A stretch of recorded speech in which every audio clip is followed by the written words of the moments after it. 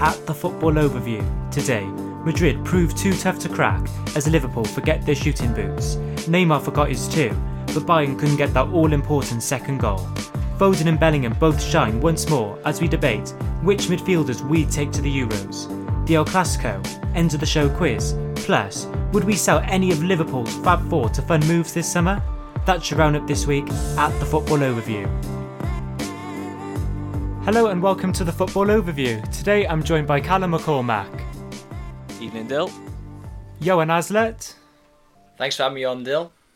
And Luke's away this week, so we're joined by Liverpool fan Jack Knight. How you doing, Jack? I'm very well, thank you. How are you, Dylan? Yeah, good, thank you. So last week we had a debate on Trent. Would you, as a Liverpool fan, take Trent to the Euros, or are you Team Walker, Trippier? I am obviously fully behind Trent Alexander-Arnold. I think it would be an embarrassment for Gareth Southgate not to take that man to the Euros. It would be ridiculous. I'm not even saying for a second that he should start in that team. There is definitely some games where other players with a better defensive acumen might be better playing, but when you're 1-0 down to Germany in a semi-final and you need someone to sling balls into the box, who is the best player apart from Kevin De Bruyne in the Premier League to do that? It's Trent Alexander-Arnold. So to not have him in your squad would just be ridiculous. That's a fair point, you know, as you say, if you're looking for somebody to come on off the bench, there's probably nobody better, is there, apart from Kevin De Bruyne to do that from the right-hand side. So to your moments of the week, guys, and Cal, what was yours? My moment of the week was the Man United Spurs game. Really big game in the race for top four for Spurs. They managed to go 1-0 ahead, were definitely the better side, but Man U pulled away in the second half, as they've done so often this season, and it was a really good performance from them. And Yos, what was your moment of the week? I selected Neymar's bedazzling performance against Bayern Munich. His individual brilliance was instrumental in PSG's victory now, going into the semi-finals, and I truly believe it will be looked upon as one of his finest performances for PSG and perhaps, you know, his whole career, obviously, when it comes to an end. So I selected there. And finally, Jack, your moment of the week. I'm going to go with Jude Bellingham's goal against Manchester City. It's just crazy to think that a 17-year-old English lad who saved Birmingham from going under is now scoring against Man City. He's not old enough to buy a pint, and he's bedazzling in the Champions League. Yeah, he's the youngest Englishman ever to score a Champions League goal. Fantastic from Bellingham, wasn't it? Opening the score in there in that 2-1 defeat to Manchester City in that quarter-final second leg. But we're actually going to start, guys, with Liverpool against Real Madrid.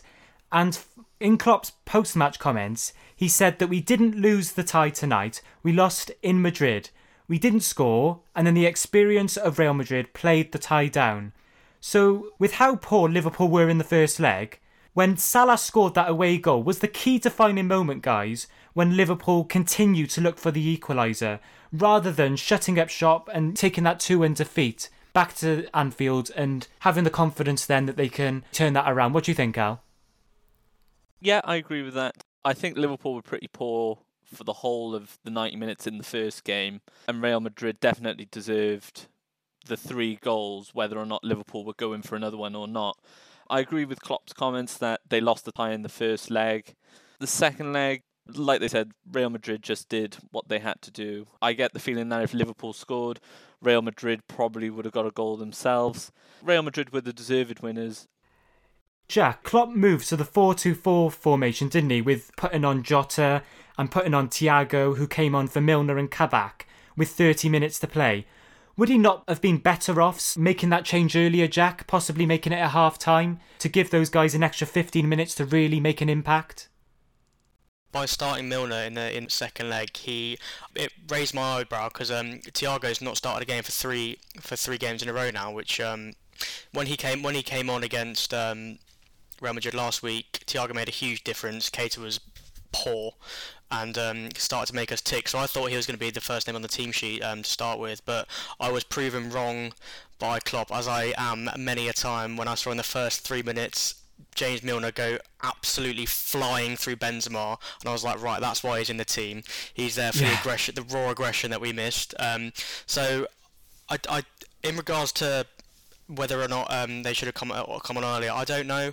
I feel like, as I said, the intensity that the midfield that we had on, and with Firmino on as well, I feel like that was maybe needed.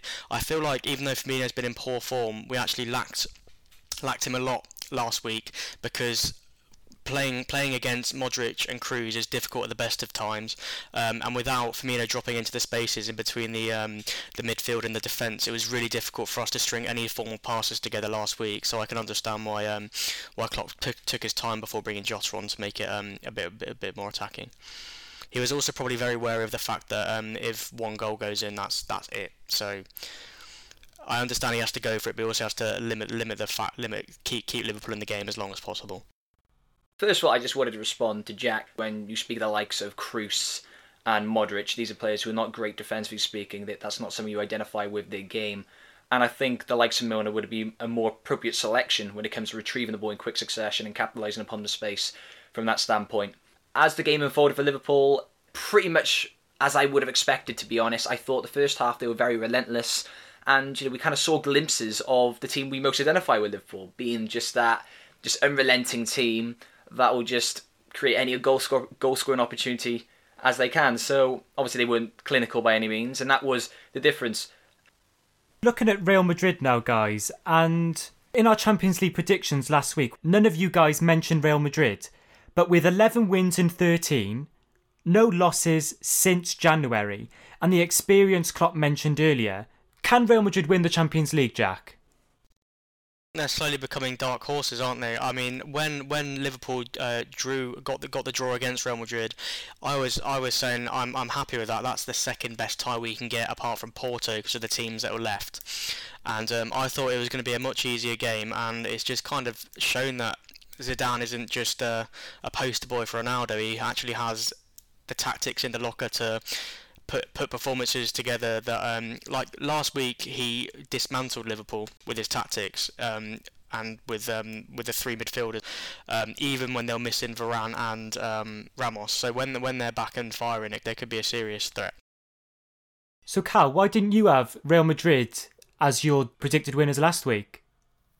I still just didn't fancy Real Madrid to do well. With two centre-backs missing, the aging midfield, Benzema being their only real goal threat, I just felt like they didn't have enough in their locker to maybe even get past Liverpool, let alone get through to the final and win the competition. But having watched them against over two legs against Liverpool, that's definitely changed my outlook on them, and they're definitely a serious threat in this competition. Casemiro was brilliant yesterday, wasn't he, guys? And obviously he was positioned as a defensive midfielder, but at times he almost played like a third centre-back, didn't he? Especially for those final 30 minutes when Liverpool did make that change to the 4-2-4. What did you make of the Real Madrid performance shows? Was there anything you picked out in terms of the way they set up? Well, elaborating upon what you just said then, quite to the contrary of the first game, we saw Casemiro on many occasions obviously drop into that back three, which kind of enabled them to claim greater control of the game. And I really noticed how the likes of Kroos and Modric were a lot more condensed, defensively speaking, and that was something that needed to take place. But going back to the question you've posed to everybody else, I would never rule out Real Madrid totally, because of their Champions League record, their experience and composure in this competition. I don't believe they'll win the Champions League because of their midfield vulnerabilities. I really can't see the likes of Modric and Kroos, really kind of taming the likes of Neymar, Mbappe, Kevin De Bruyne, Foden, given the scenario that they do progress to the final. And simply because of that, I would not completely rule them out, because you can't, given their record, but I still very much think they're dark horses. Another two players I was really impressed with was Asensio and Vinicius' performances, and their work rate was incredible, wasn't it? They dropped in to cover the Liverpool fullbacks throughout, especially when Robertson or Trent looked to push forward. They closed up the gaps there by positioning themselves alongside the back four, and they also still managed to cause a threat on the counter-attack. For example, Valverde's pass, wasn't it, in the 65th minute, picked out Vinicius, and he almost got through, didn't he, in that space between Phillips and Trent. But back to Liverpool now, guys, and if you were the Liverpool board, what would you do to add goals to Liverpool's attack in this summer transfer window? First, would you let go of any of the so-called Fab Four? Secondly, 2 players you would prioritise signing.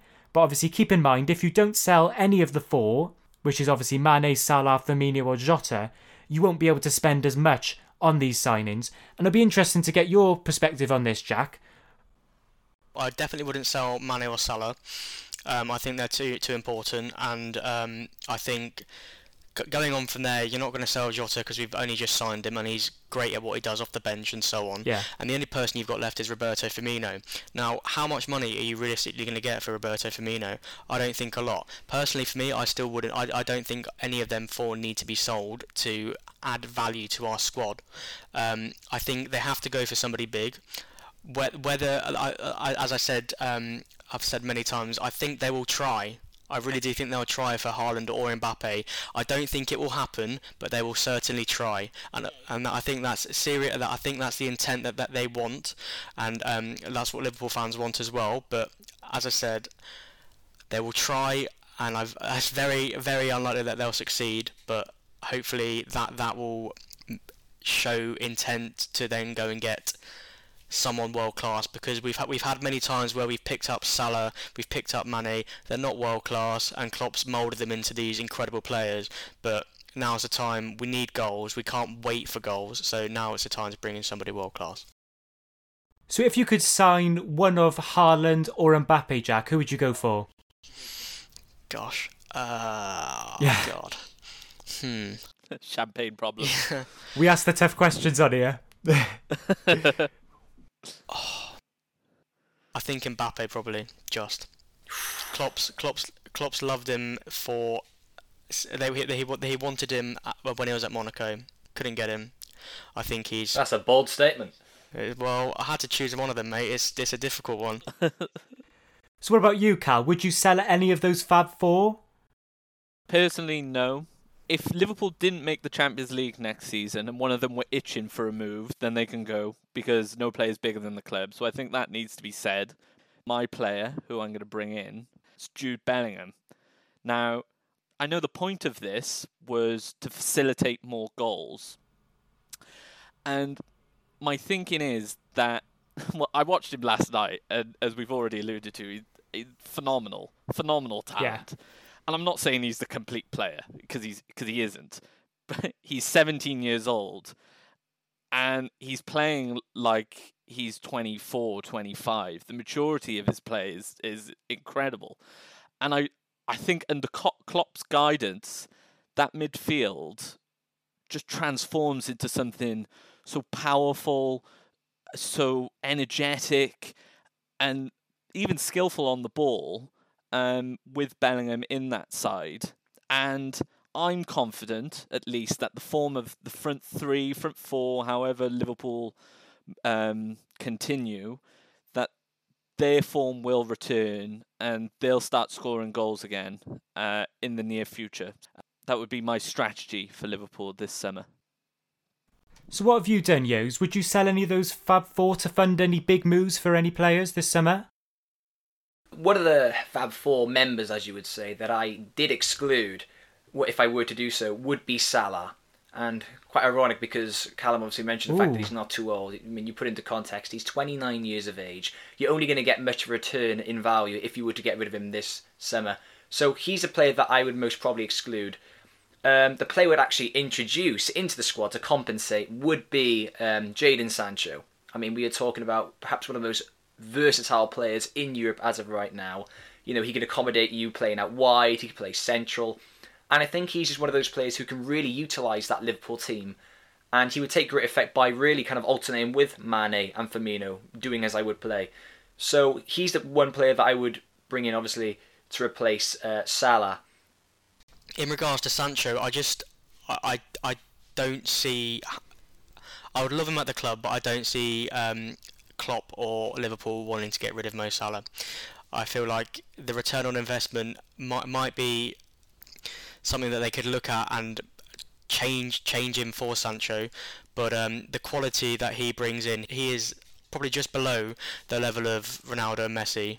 He is that good. He is that world class, and he's shown that by being, what is it, a 4-season wonder now? So yeah. I think that they're not going to get rid of him anytime soon.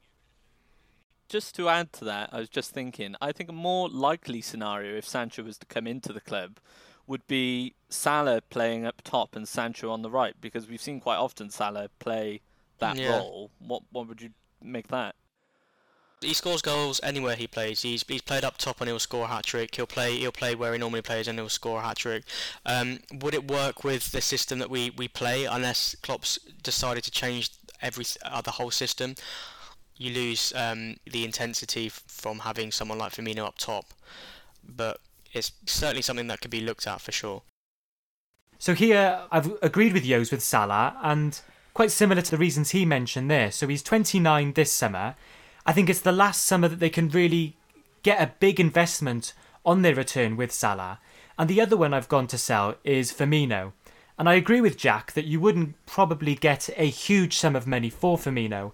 However, I think he's been so poor this season, he's got to be on that list in terms of players that Liverpool need to be looking to replace. He's 29 years old as well this summer, Firmino, and I just don't see him turning it around. In terms of who I would sign to sort out this goal-scoring situation, well, with the money that I've gained from Firmino and Salah, I would look to sign first Jadon Sancho. The way that my front three would work, so I'd have Mane on the left, Jadon Sancho in that centre-forward position, taking on the reign of Firmino. And then on the right side, I've got Rafinha from Leeds. And I think this guy has been absolutely brilliant this season, Rafinha. And every time I watch him play, I just picture him in a Liverpool top on the right side of that Liverpool attack. What do you think about that, guys? Rafinha for Liverpool. Could he take on that Salah role, and could Klopp mould him in the same way that he's done with the likes of Mane and Salah? I think Rafinha is an incredible player. He's got me many fancy football points this year. He's been incredible for Leeds. Whenever I watch him play, he's one of those players you just enjoy watching.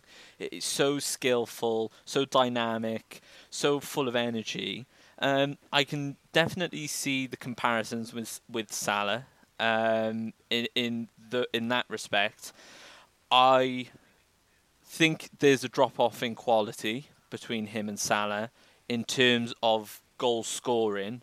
I have watched Rafinha be a bit not clinical enough at times this season, but then you could say the same about Salah before he arrived at Liverpool, so there's that argument, definitely. That would have to be something you considered before signing Rafinha, that you weren't replacing Salah immediately. You're going to have that half a season to break him in, more than likely. But as a whole, it's something I could see happening, and I wouldn't oppose it. Yeah, because you say that Rafinha's not as clinical as Salah, but obviously Salah missed key, massive chances, didn't he, in the game yesterday? That chance that he missed in the first opening minute to the game, that's probably ruined Liverpool's chances of having any chance of going through, isn't it? Oh, I've got 2 points. First point is, you said that Salah missed a massive chance yesterday, and I do agree that was probably the game there and then. But without Salah scoring the week before, the game was done before they stepped on the pitch at Anfield. Then you go to the Premier League. Without Mohamed Salah, we'd be like 14th.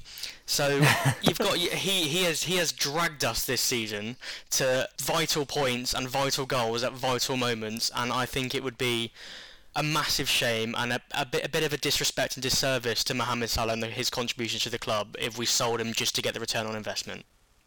Well, I just wanted to say, if you're trying to justify him with those two performances in the Champions League, he most probably how many chances did he have given those two legs? We're talking about 8 to 10, and he got 1 goal. So I mean, if you're trying to justify that based on those two performances, I don't really think that's a great point personally. I mean, you had so many chances. Yeah, but so did everyone else on the team. So no, but that's what I'm saying. Like, he's a great player, but, you know, in the grand scheme of things, if you had somebody else, well, as Dylan mentioned earlier, Rafinha, if he had the liberty having those chances, I would like to think he could do the same amount as Salah, getting that 1 goal. Yeah, but you say that. He's the top goal scorer in the Prem. Yeah, he misses plenty of chances, Cal. He does. Well, there's no excusing it. He does. He's not... I've never identified him as a great goal scorer. I understand he had that 1 good year, but I'm just saying, he misses too many chances for me. He hasn't had just 1 good year. He had one very phenomenal prolific year. Yeah, it was phenomenal. And he's followed it up with 3 great years. They're great years, but I'm just saying the fact that, again, this is much, obviously referencing the fact that I would exclude him because of his age, and I think obviously you get a lot of money in return. Yeah, I just think, as I mentioned earlier, on display in that Champions League game, he missed so many chances, and pretty easy chances, to be honest with you. Kiefer Moore perhaps could have scored one of those goals, knowing how many chances he had. I mean, for me, that kind of just depicts what I'm trying to say. So, again, I'm not a massive fan of him. I understand his contribution, but I think a lot of players, right now, given his current form, perhaps could do something to a similar ability. I disagree with that, Yos, that a lot of players could do what Salah's doing, but what I was saying was I would take out Firmino, who doesn't get many goals, take out Salah, who gets a lot of goals, and then replace that with Sancho and Rafinha, and between them, surely that would even the amount of goals. You know, Jack, you mentioned there that they'd be 14th. Wouldn't Liverpool be further than they are now with Sancho and Rafinha instead of Salah and Firmino, surely? Well, no, I wouldn't put down Liverpool's issues this season to the front three. I mean, if you look at it from a tactical standpoint, the way that we play football is if we press very high in the first in the opposition's half. Our incredible centre halves, Virgil van Dijk and Joe Gomez, stand on the halfway line and squeeze the life out of the pitch so they can press and score goals. We have lost that this season, which affects the whole team up the pitch. Literally, as you're saying that right now, Salah, I would actually argue to an extent, is the reason for that, because he has replicated that relentless pressing. He's the only one who's done it. I wouldn't even say that. I mean, it's not just him, but he usually initiates the press, and he hasn't been doing it. The reason there is no press is because the system's changed. We've got not very good centre backs playing at the minute, and they have to take 4 or 5 yards back because then they're not fast. They're not good enough to do what Gomez and Van Dijk do when they glide across the pitch. So you lose 10 yards of pressing almost because you have to drop back. Well, I was just going to say, I think with Salah, a lot this season, as we mentioned, for whatever reason, he's trying to occupy that central position of the pitch. He doesn't take anywhere near his effect as there. What we saw, obviously, when he's at his best is when he maintains possession of the ball out wide, brings the ball into the centre and gets goal opportunities that way. And, I think him making that transition, playing more centrally, justifies my point that I don't think he really is a prolific goal scorer. Just to add a point, guys, you mentioned that this had no relevance to the front three in terms of the amount of goals. I totally agree with the centre-backs. You lack that ability to, and the confidence, isn't it, in the rest of the team to really push up because you're not looking to press as high, are you? Because you're worried about the lack of experience with the likes of Phillips and Kabak at the back. However, for you not to have scored a goal since December in open play prior to the Villa game, surely that's got to be a little bit as a result of the poor performances of that front three, surely. Yeah, but you're only singling out Mohamed Salah. Sadio Mane has been terrible for about 2 months. He's forgotten how to kick a football. It's absolutely ridiculous. I saw glimpses of Mane yesterday where it looked like he was back to his best. And when Mane is playing at his best, it's indescribable. He glides across the football pitch. And he's just lost that ability to do that. And as you said, Firmino's been poor for a season and a half now. So just to single out Mohamed Salah for Liverpool's attacking frailties is, I don't think, is very fair, to be honest. Yeah, we're going to have to move on, guys, because obviously there's a lot to get through, isn't there? But I take the argument, there's strengths and weaknesses with keeping Salah, with letting him go. The main reason we've gone for letting go of Salah is mainly because of that return of investment. But you've made some really good points to keep him there in terms of the amount of goals he's continued to score. But go into the Bayern Munich PSG game now, guys. And Bayern Munich have had an awful week, haven't they? On the weekend, they drew 1-1 with Union Berlin, which means that the gap at the top to Leipzig has narrowed back down from 7 to 5 points. PSG, obviously a fantastic week for them. They beat Strasbourg in the league on the weekend. However, they're still 3 points behind Lille as they beat Metz 2-0. However, focusing on this Champions League last 8 game now, and Hansi Flick said, normally my team has so much quality in the final third, but today they were lacking that final punch. So despite Bayern being the team needing to score 2 in the second leg, and obviously we mentioned the expected goals last week, wasn't it? That Bayern had an XG of 4.14, PSG just 1.54. Tuesday was the other way around, so PSG actually had a greater expected goals, 2.1 for PSG, 1.3 for Bayern. So, Cal, why couldn't Bayern create opportunities as routinely as they did in the first leg, obviously on Tuesday? It's a really good question. First and foremost, it was a phenomenal game, maybe the best 1-0 I've ever watched. I was asking myself this question since the game. Why didn't they create anything? Why weren't they doing as much as they did in the first leg? And I really couldn't put a finger on it. I think we said it after the first leg. Sané just does not look as comfortable on the right as he does when he's on the left. Coman is a player who I've never really liked a lot. I don't think he's Bayern quality. There was a lot of times where instead of running at his man when he was one-on-one on the edge of the box, he'd cut back and give it and do the easy option, which you can't do when you're a Bayern player. I'm not sure. I mean, when you've got Choupo-Moting up top as well, it doesn't help, of course. But he was a goal scorer, so there's that as well. It felt like PSG should have absolutely hammered them, and we should be talking about why PSG won 5-0 instead of why Bayern didn't create anything. Because honestly, how PSG did not score in that game is incredible to me. It just they did everything bar scoring in an attacking sense. We will get to that, but just very quickly, Yos, going to you, what did you make of Bayern's performance on Tuesday, and why couldn't they create the opportunities they did? Was it down to Leroy Sané? Callum mentioned there he's not as good on the right as he was on the left for Manchester City. Was it down to missing Lewandowski? Well, I think it's exactly that. I think, obviously, if you were to omit Lewandowski from that, you don't really pose as much of a formidable presence. I thought, as the game unfolded, it was very much kind of as I did project, which was obviously a very dominant PSG team with the attacking developments very disproportionately in favour of PSG. And I think that was always going to be the case with the players that they have. We always knew Neymar was going to discover a lot of liberty in the pitch, especially when you have the likes of Goretzka and Kimmich playing in that central midfield for Bayern Munich. They were always going to be at an instantaneous disadvantage, tactically speaking. But obviously, as the game went on, I really did not expect Neymar to miss as many chances as he did. Like throughout the game, very big opportunities, and they did struggle to score.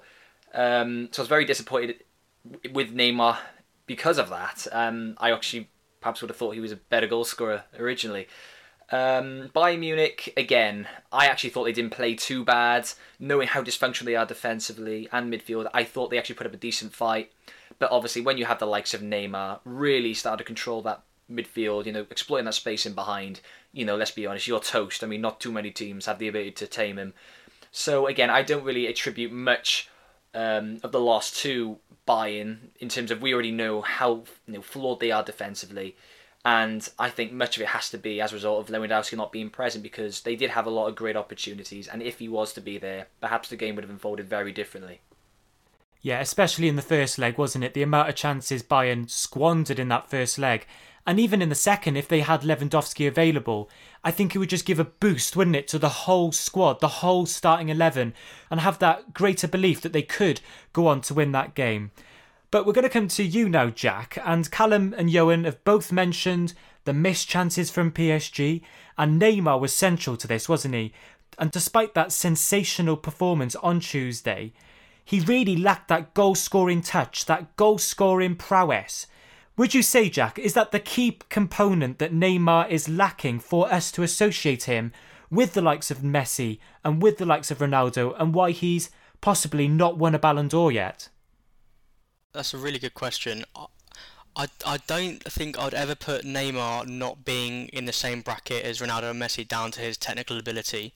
I would put it down to his attitude and his desire to be the best in the world. If you look at the attitude of Ronaldo, the attitude of Messi, the hunger and the desire they have to go out and win trophies and win games and grab games by the scruff of the neck, you normally turn Sky Sports News on and see that Neymar's had a tantrum, has been sent off for getting in a brawl with a team that is probably the same level as somebody in League One.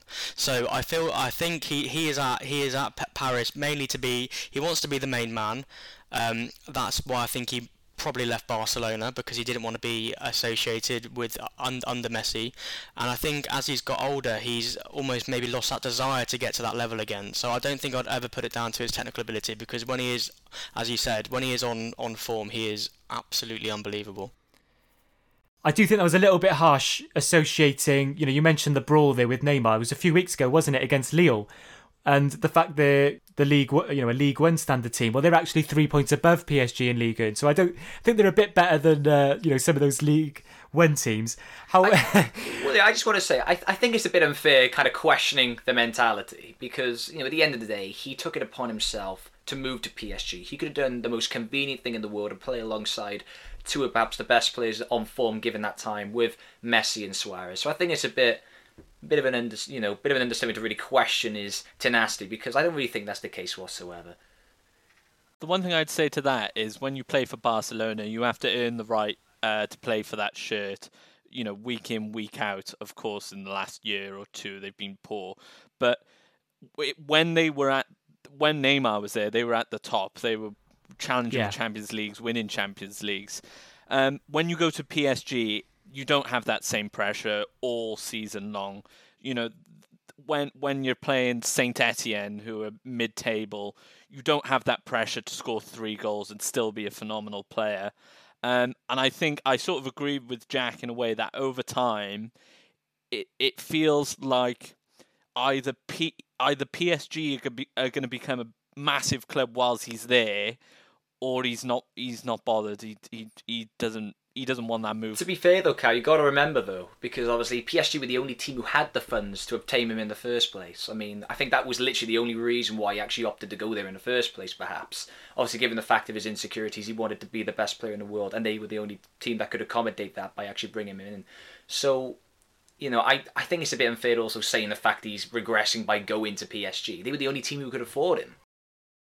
Well, Barca could afford him.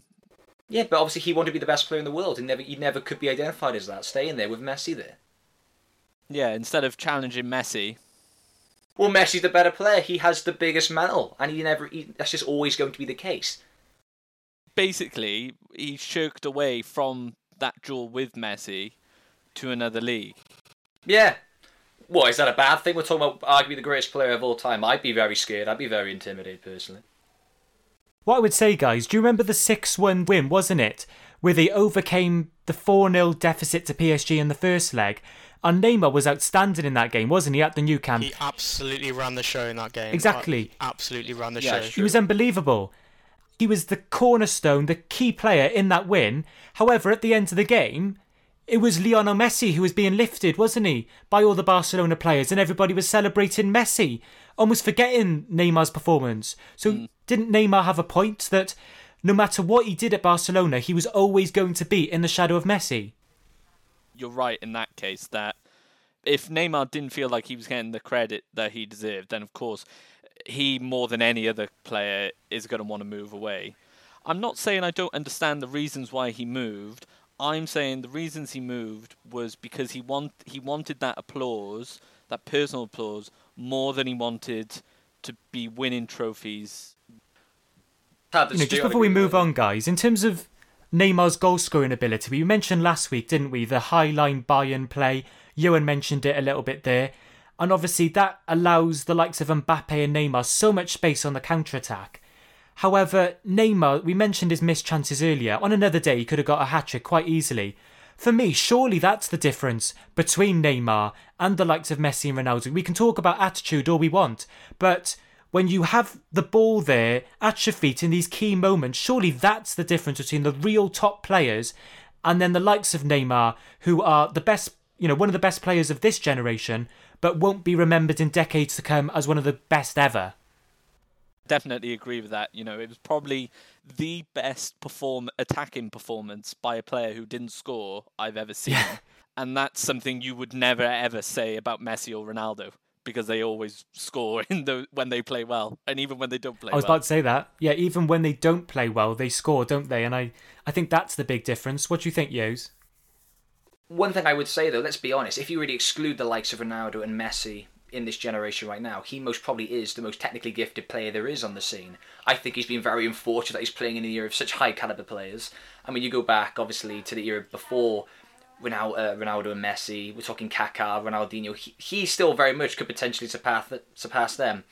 So I don't really think I don't really think the issue is really about him. I just think it's more due to the fact that you have Ronaldo and Messi. They're in a separate dimension of their own, and it's just one of those things. I think he's just been very unfortunate to be playing alongside perhaps two of the best players to ever kick a football. That's a really good point there, and you wonder, isn't it, if Messi and Ronaldo weren't in Neymar's generation, maybe we would be talking about Neymar as this huge best player in the world with plenty of Ballon d'Ors. But obviously he's come about at the wrong time, hasn't he, in that department. But we're going to move on now, guys, to the other Champions League matches. And firstly, Chelsea, despite losing 1-0 to Porto, they came through the game quite comfortably, didn't they? However, what a fantastic overhead kick that was from Taremi. I'm not sure if you saw it, guys, but ball came in from the right and a fantastic overhead kick. Unbelievable. And then in the other quarter-final that we haven't talked about, Manchester City against Dortmund, and Gundogan pre-match said, "We need to learn that it is normal to struggle. In that stage, playing against the best teams in Europe, it is normal." And they showed, arguably, that they've learned from their past mistakes now. And despite Bellingham's early strike, obviously we mentioned he's become the youngest Englishman to score in the Champions League, Mahrez's penalty and Foden's 75th minute winner secured a 2-1 win. And with Foden and Bellingham standing out once again in the Champions League, and of course Jesse Lingard's fantastic performances for West Ham as well, in that win over Leicester, and obviously in the win against Wolves last week, that 3-2 win. Just a bit of a debate now, guys, and in terms of English centre and creative midfielders, who would you take to the Euros? So we've worked out, in a squad of 23, you can only really take 6 of Rice, Henderson, Phillips, Ward-Prowse, Bellingham, Lingard, Maddison, Foden, Mount and Grealish. However, you could potentially take 7 if you weren't to take a Sancho or a Greenwood or an extra winger, basically to cover those positions. So if we start with you, Jack, who have you gone for as your 6 or potentially 7 if you don't take that extra winger? I'm going to go with Jordan Henderson, Declan Rice, Jack Grealish, Mason Mount, pains me to say this, but Jesse Lingard and Phil Foden. Ooh. Jesse Lingard. Ooh, I was not expecting that, I gotta be honest. Yeah, well, nor was I, but he's been different gravy. So that's the 6 I've gone for. I can understand. So that's the 6 I've gone for there. So would you take Sancho, Jack, to the Euros as well? So obviously if you take Sancho, you've got Sancho, Grealish, Lingard, Mount, a lot of attacking players there. Not many more defensive midfielders, more box-to-box in there. The way I look at it is most of the games that you're going to be playing at the European Championships are against teams that are not as good as England. There are obviously the main European elites that you want to have these really good, really defensive-minded players, but we have some brilliant young attacking English players that can unlock the boxes against many great European teams. So I think going defensively might turn around to bite Southgate if he doesn't, because he has been lamented by England fans for his defensive performances and so on. So I think he really needs to play to what England's strengths are. I'll just give you quickly the 6 that I've gone for. So I am going to take Sancho, which means I only have 6 options. So I've took Henderson, Rice, Mason Mount, Phillips, Foden and Lingard. So the way that I've thought about it is it looks like Gareth Southgate is going to play a 4-3-3. So I've got Henderson, Rice and Mount as my starters. In terms of, I think you need a Phillips in there just in case a Henderson or a Rice does get injured. And then obviously you've got Lingard, who I've mentioned, could potentially play a box-to-box with 20 minutes to go. Obviously you've got Foden, he's just got to be in there. And what do you think about that, Cal? Do you think you need the extra cover of somebody like Phillips? Or would you go for the extra creative midfielder with somebody like Grealish, as well as the other attacking players I've gone for? Similar to you, Dale, I've gone for the extra cover in midfield. As much as it pains me to drop one of those attacking players, I decided that I would also take Jordan Henderson. I think he's instrumental to that England side. And the 2 sort of midfield players that I'd bring with him would be Rice and Bellingham. Bellingham because I think sometimes being British and not watching Bellingham as often as we do, we forget the standard of football he's playing every week. You know, he's playing Champions League football, and for that reason, he gets in for me. I don't think he starts, but he gets in. And then the three attacking players. I mean, you could throw a dartboard, you could throw a dart at a bunch of pictures of them, and you'd come out with a great three. The three that I've gone for is Mount, Grealish, and Foden. Now, personally, I think Southgate is going to be, and I can't believe I'm about to say this, will be choosing between Grealish and Lingard to take. Because I know, that is quite funny. Grealish should 100% be there. Definitely, in my opinion. He's phenomenal. But I know Southgate, for whatever reason, doesn't really favour him. I got a feeling he's not planning on starting him in a lot of games. And so would he rather take someone like Lingard, who he's had at a previous tournament, who he trusts, who's in ridiculous form at the moment? I really don't know. But if it's me choosing, Grealish gets the nod. Just before you go, Jack, have you got anything to add on what Callum said there in terms of, obviously he's gone for Bellingham as that extra cover in midfield?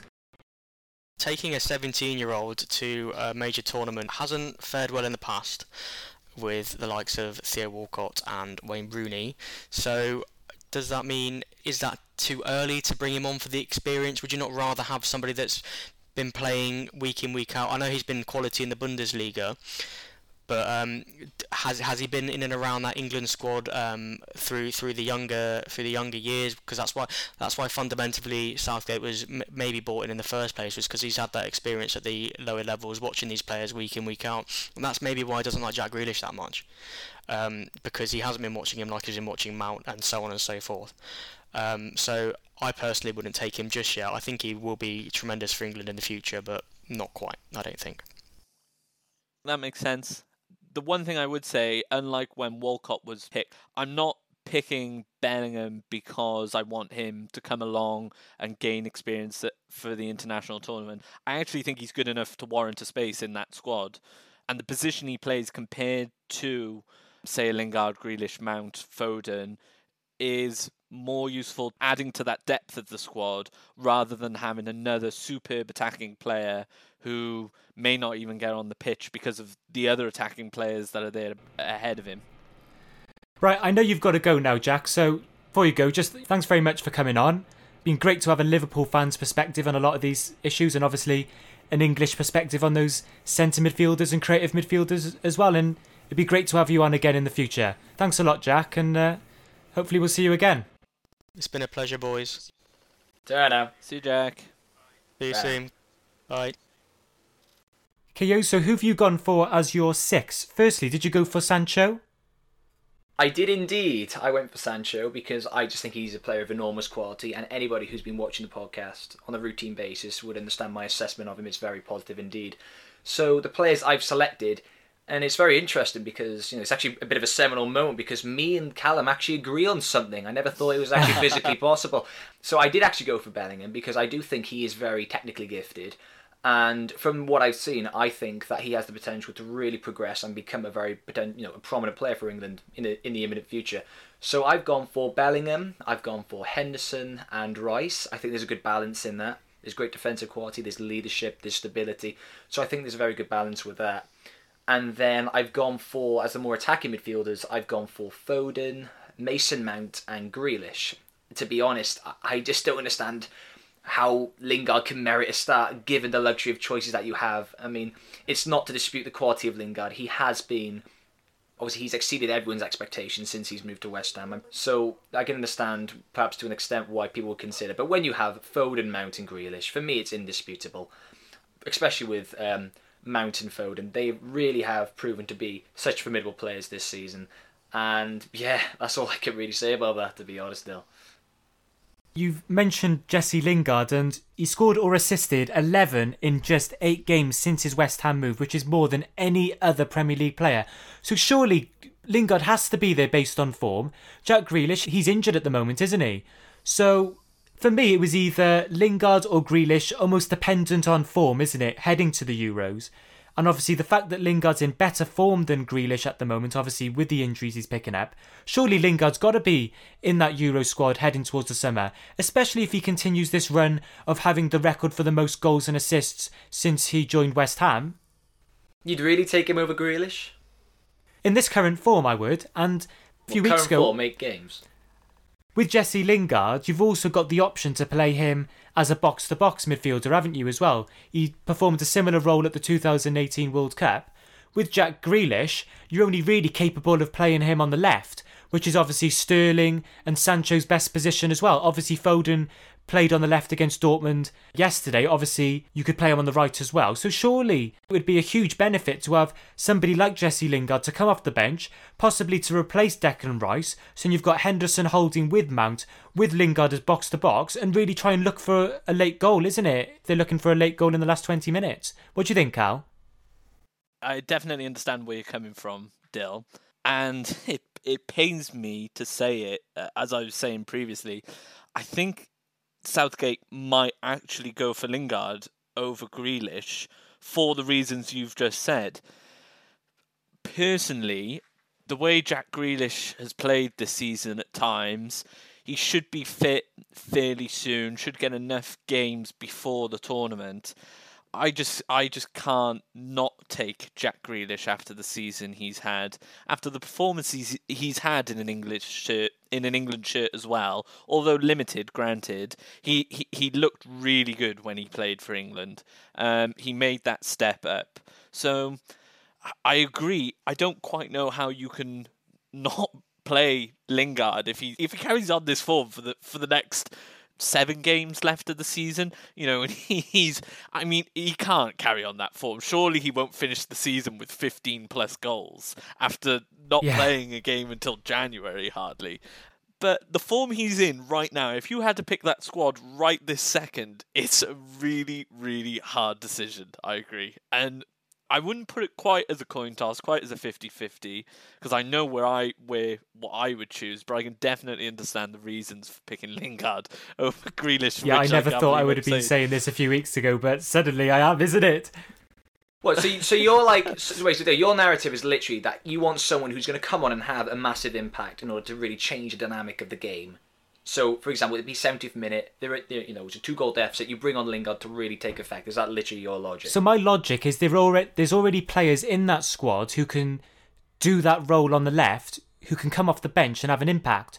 So for me, it was more a debate of if I'm going to take Lingard to play that role as a box-to-box, I don't think the likes of Maddison, Grealish are capable of doing that.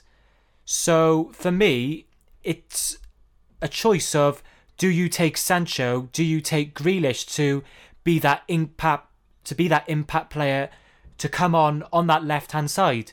And for me, Sancho has to be in that England squad.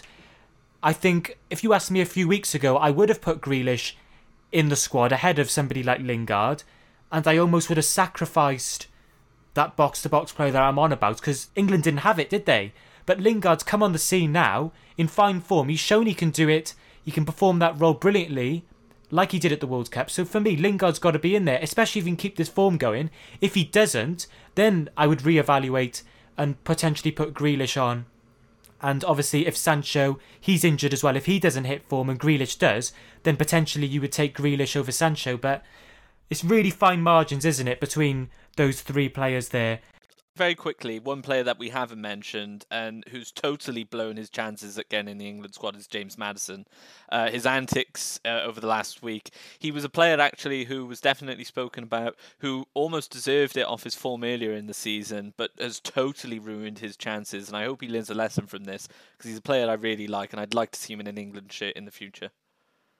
Yeah, Maddison, he's been in fantastic form at times this season, isn't he? But he struggled with injuries, and you mentioned those antics off the pitch. And when you've got a squad as finely balanced as it is right now, you can't give any excuses to Southgate, can you, not to select you? And Maddison has given Southgate that excuse, and that probably will lead to Maddison having almost no chance of being selected.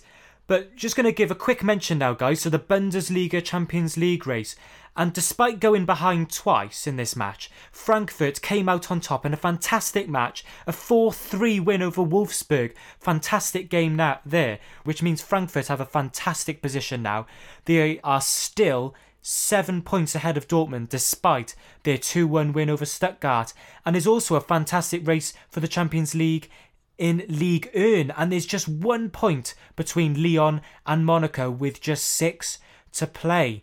And I'm just going to give a quick overview now, guys, of what happened in El Clasico. And it was a huge match in the hunt, wasn't it, for the La Liga crown. Real Madrid actually, guys, scored the first goal, and it was awful play from Jordi Alba at left wing back in the build-up. He rushed out of position to press Valverde, which left acres of space then for the ball to be played out to Vázquez, put a great ball into Benzema, who flicked the ball home absolutely brilliantly. I'm not sure if you saw that finish, but that was a stunning finish from Benzema. And it was a second goal, was from Cruz, deflected off Serginho Dest, who turned his back as he was just on the side of the wall. In the second half, then Griezmann came on for Dest and they looked a lot better as Dembele, who struggled in the first half, moved out wide from his centre-forward position. Barcelona used a 4-3-3 with Griezmann left, Dembele right and Messi up front, and the change led to Mingueza's 60th minute goal. However, despite Casemiro getting sent off with 2 yellows in the space of a minute late into the game, Real hung on with Alex Moriba hitting the crossbar for Barcelona in the final seconds of the match. And with Atletico Madrid drawing 1-1 with Real Betis, there are now, guys, just 2 points separating the top 3 with 8 to play. So a great La Liga title race on there. And despite Messi having the record for the most goals and assists in the Clasico, he hasn't done either in his last 7 Clasicos. He hasn't done either, in fact, since Cristiano Ronaldo left for Juventus back in 2018. And that might be a reason, and a big reason, why Real have now beat Barcelona 3 times in a row for the first time since 1978. And now, guys, to our end of the show quiz. And with Messi going top of the all-time El Clasico appearances with 45 appearances, name the 11 players to have made more than 36 appearances in El Clasico.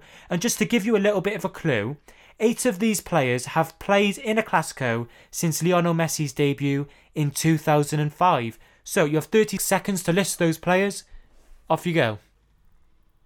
Was it 30 appearances, was it? 36 appearances in a Clasico. There's 11 players who have done so. And as I said earlier, 8 of these players have played in a Clasico since Messi's debut in 2005.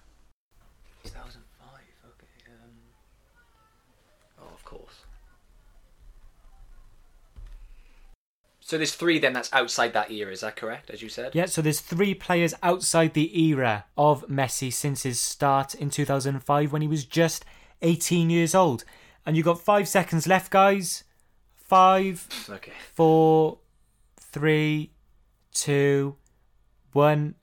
And pens down, guys. Oof, okay. That was a good one. It was actually. It made me think a little bit, okay. And we're actually going to go with Callum starting today because I know he was a little bit frustrated last week. I could see his face when I came to him first. Oh, do you have to do that? 'Cause I know Cal. he's going to accuse me of cheating when I go next. What was that, yo? You're going to accuse me cheating if I go next, getting all the correct answers. So I think, I'll be doing a great service to you and me if I go first. Because, let's be honest, you are going to say that. You've said it the last 2 weeks. Come on, Yeah, I'm first every week. Yeah, come on, Yos. Who's on your list? All right. I can't believe that actually worked. Okay. All right, so I've gone for Puyol, PK. They'll tell me if I'm right. I mean, So Puyol's not on the list. really? PK Really? Not? PK Oh, God. is on the list Surely. with 37 appearances, down in joint Okay. 8th. All right. Iniesta, Yeah, 38 appearances. Ramos, obviously. Yeah, Ramos is joint top with Messi on 45 Oh, really? appearances in the Okay. El Clasico. Marcelo. No, Really? no Marcelo. He's played almost every single Clasico since he joined in 09. He's not on it. Carry on, Oh, Yos. sorry. I need that. All right. Casillas? Surely. Casillas, yes, All right. he's joint with PK on 37 appearances. Busquets. Yeah, he's Okay. 5th with 40 appearances. Now, you said, well, again, this is me attempting to obviously speak, pre-Messi era. I struggle with this a bit. I just took a random guess. I went Guardiola No.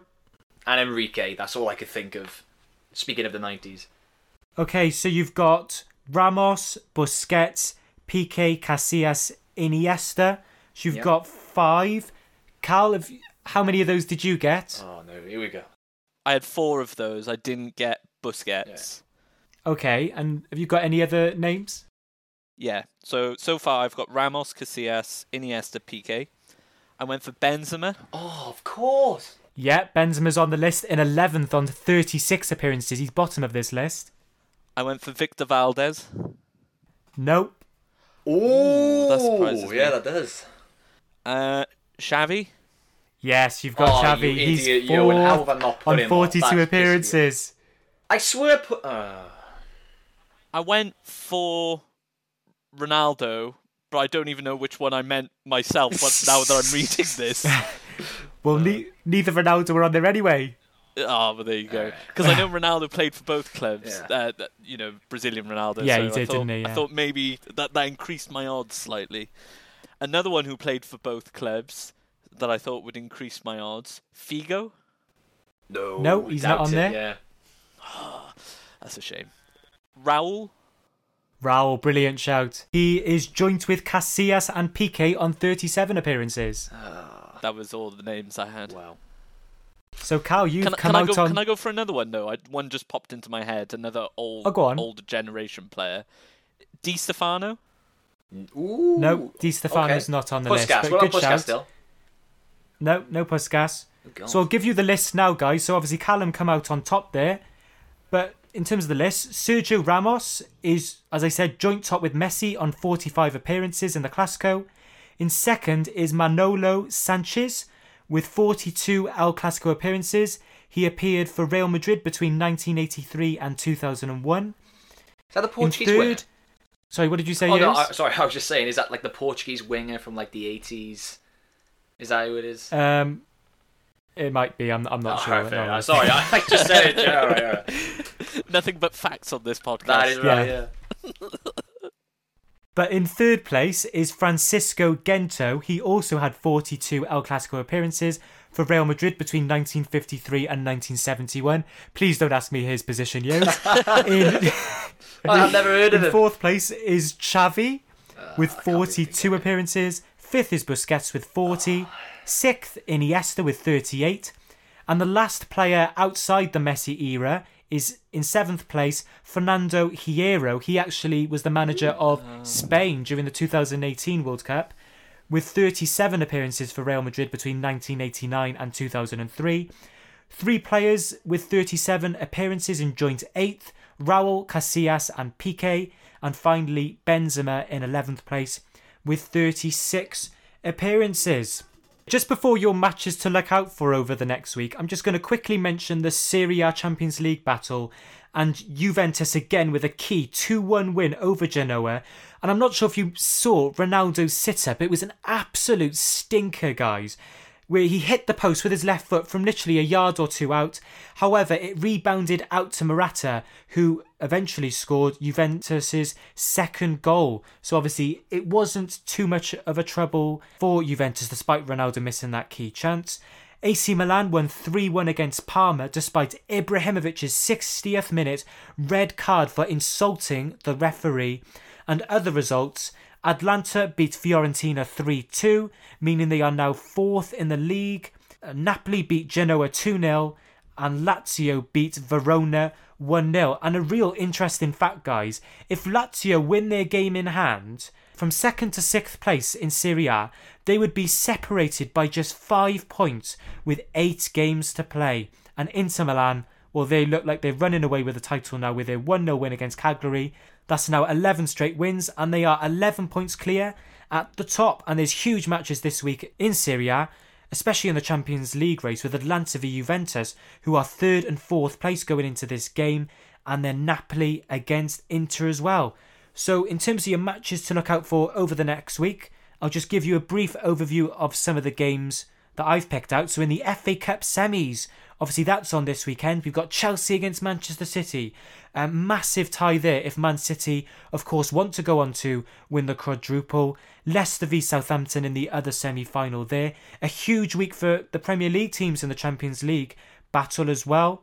Going into this week, Leicester are third with 56 points. West Ham just behind them on 55 points. Obviously, they've closed up that gap with their 3-0 win over Leicester. Chelsea in 5th place on 54 points. So 2 points there separating 3rd and 5th. So in terms of the Premier League games to look out for, Everton v Spurs, Newcastle v West Ham, Leeds v Liverpool and Chelsea v Brighton. We'll look at that Champions League battle in a bit more depth on next week's pod. In the Scottish Cup, guys, you've got Rangers v Celtic, big match up there up north. And what have you gone for, guys, as your matches to look out for over the next week, if we start with Cal? So the Champions League race in the Premier League is hotting up. Liverpool are playing Leeds, so it'll be interesting to see how Rafinha copes against Liverpool, I guess. Yeah. But Leeds, who are safe, they can enjoy these. They've got a couple of big games coming up. They played Man City and won. They can really enjoy these big fixtures. Whereas for Liverpool, this is a really, really difficult fixture. Leeds are top of the stats on all the physical attributes. So if Liverpool want to go and push for that fourth spot, this is a game they really, really have to perform well in and really have to win. And Yos, what have you gone for as your match to look out for over the next week?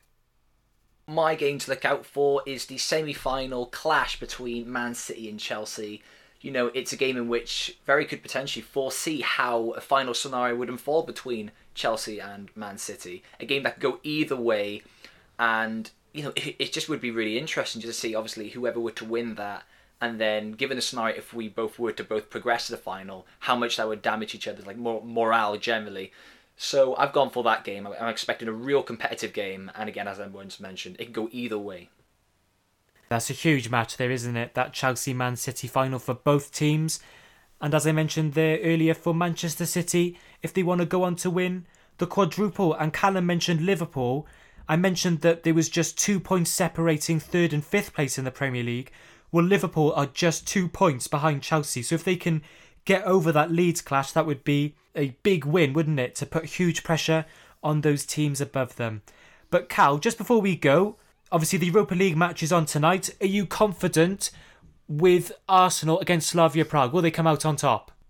Oh, here we go.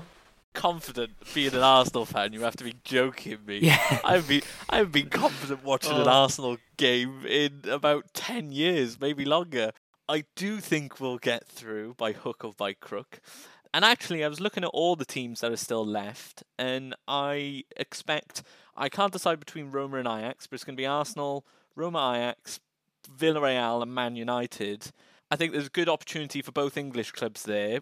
Two clubs who really needs to get into the Champions League. The other really needs a trophy, I think. So the Europa League, although obviously not as prestigious as the Champions League, really interesting from an English point of view.